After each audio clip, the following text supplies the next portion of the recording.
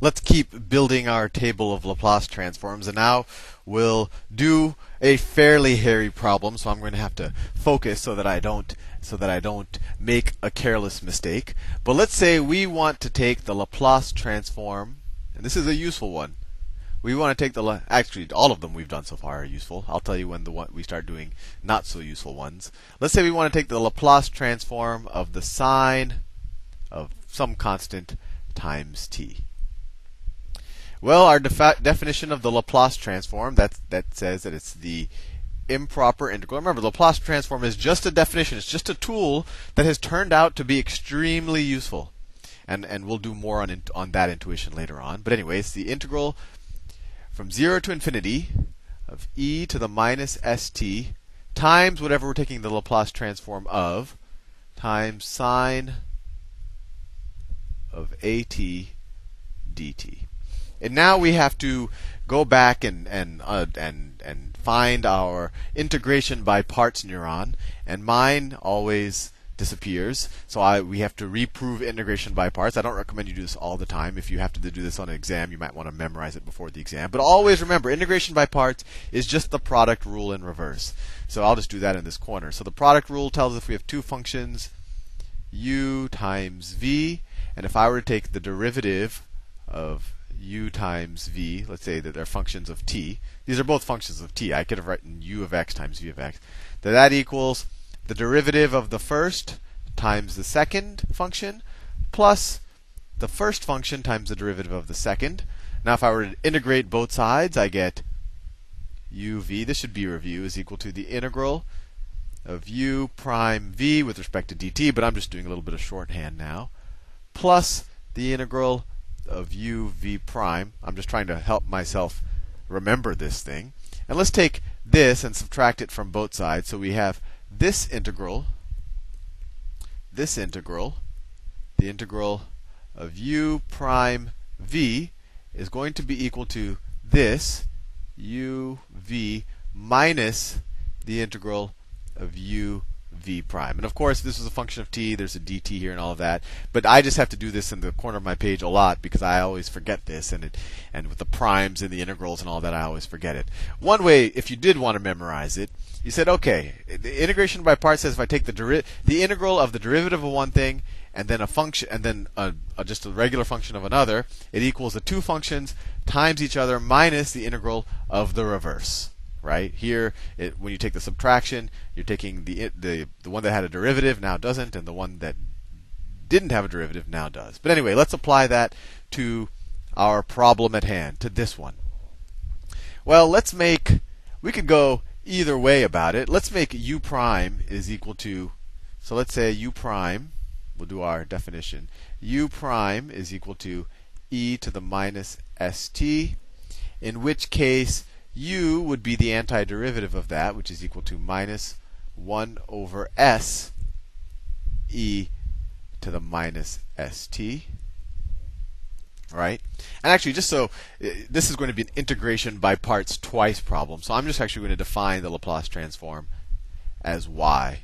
That'll come in useful later on. And I think I actually did a very similar example to this when we did integration by parts. But anyway, back to the integration by parts. So that's u, and let me do v in a different color. So in v, if this is u prime, right? This is u prime, then this is v. So v is equal to sine of at, and then what is v prime? Well, that's just a cosine of at, right? The chain rule. And now we're ready to do our integration. So the Laplace transform, and I'll just say that's y. Y is equal to, right? Y is what we're trying to solve for, the Laplace transform of sine of at. That is equal to u prime v, where I defined u prime in v, right? That's equal to that. The integral of u prime times v. That equals uv. So uv, so that's minus 1 over s e to the minus st times v sine of at minus the integral. And when you do the integration by parts, and it's, this could be an indefinite integral, an improper integral, or definite integral, whatever, but the boundaries stay. So we could still say from 0 to infinity, 0 to infinity of u v prime. So u is minus 1 over s, minus 1 over s e to the minus st times v prime times a cosine of at, a cosine of at, fair enough, dt. Well, now we have another hairy integral we need to solve. So this might involve another integration by parts, which and it does. So here, let's see if we can simplify it about. Let's take the constants out first. Let me just rewrite this. So we get y is equal to minus e to the minus st over s sine of at. So you have a minus minus plus a over s plus a over s, right? A divided by s, and these two negative signs cancel out, times the integral from 0 to infinity e to the minus st cosine of at dt. Let's do another integration by parts, and I'll do this in a purple color, just so you know this is our second integration by parts over here. Well, let's define once again. Let's define u prime. U prime is equal to e to the minus st. So this is u prime. Then u is equal to minus 1 over s e to the minus st. We'll make v equal to cosine of at. v is equal to cosine of at. The hardest part about this is just not making careless mistakes. And then v prime, I just want it to be in the same row, is equal to what? Minus a sine of at, right? Chain rule, derivative of cosine is minus sine. So let's substitute that back in, and we get, this is going to get hairy, actually it already is hairy.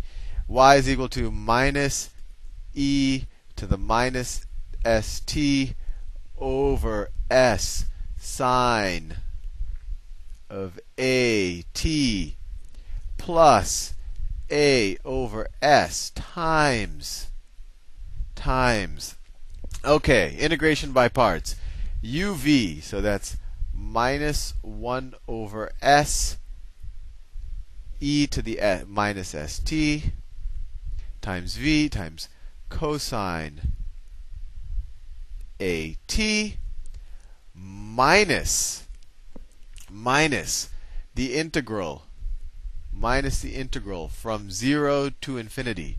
This problem's making me hungry. It's taking so much glucose from my bloodstream. I'm focusing so much not to make careless mistakes. Anyway, integral from 0 to infinity. And now we have u v prime. So u is minus 1 over s e to the minus st. That's u, and then v prime times minus a. So let's make that minus cancel out with this one, so that becomes a plus. A sine of at dt.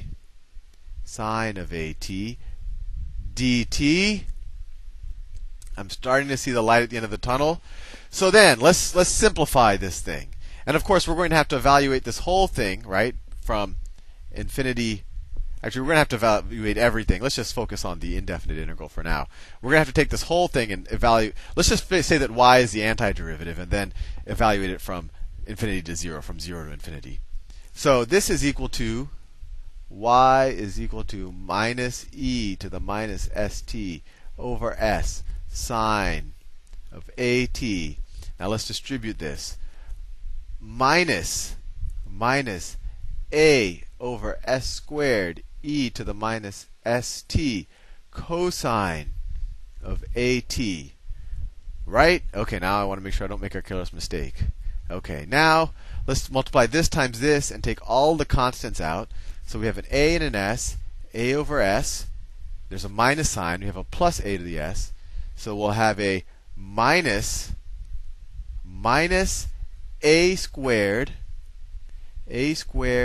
over s squared times the integral from 0. Well, I said I'm just worrying about the the indefinite integral right now, and we'll take we'll evaluate at the boundaries later. E to the minus st sine of at dt. Now this is the part, and we've done this before. It's a little bit of a trick with integration by parts. But this expression, notice, is the same thing as our original y, right? This is our original y, and we're assuming we're doing the indefinite integral, and we'll evaluate the boundaries later. Although we could have kept the boundaries the whole time, but it would have made it even hairier. So we can rewrite this integral as y. In fact, that was our definition. So we get, and actually I just realized I'm running out of time, so I'll continue this hairy problem in the next video. See you soon.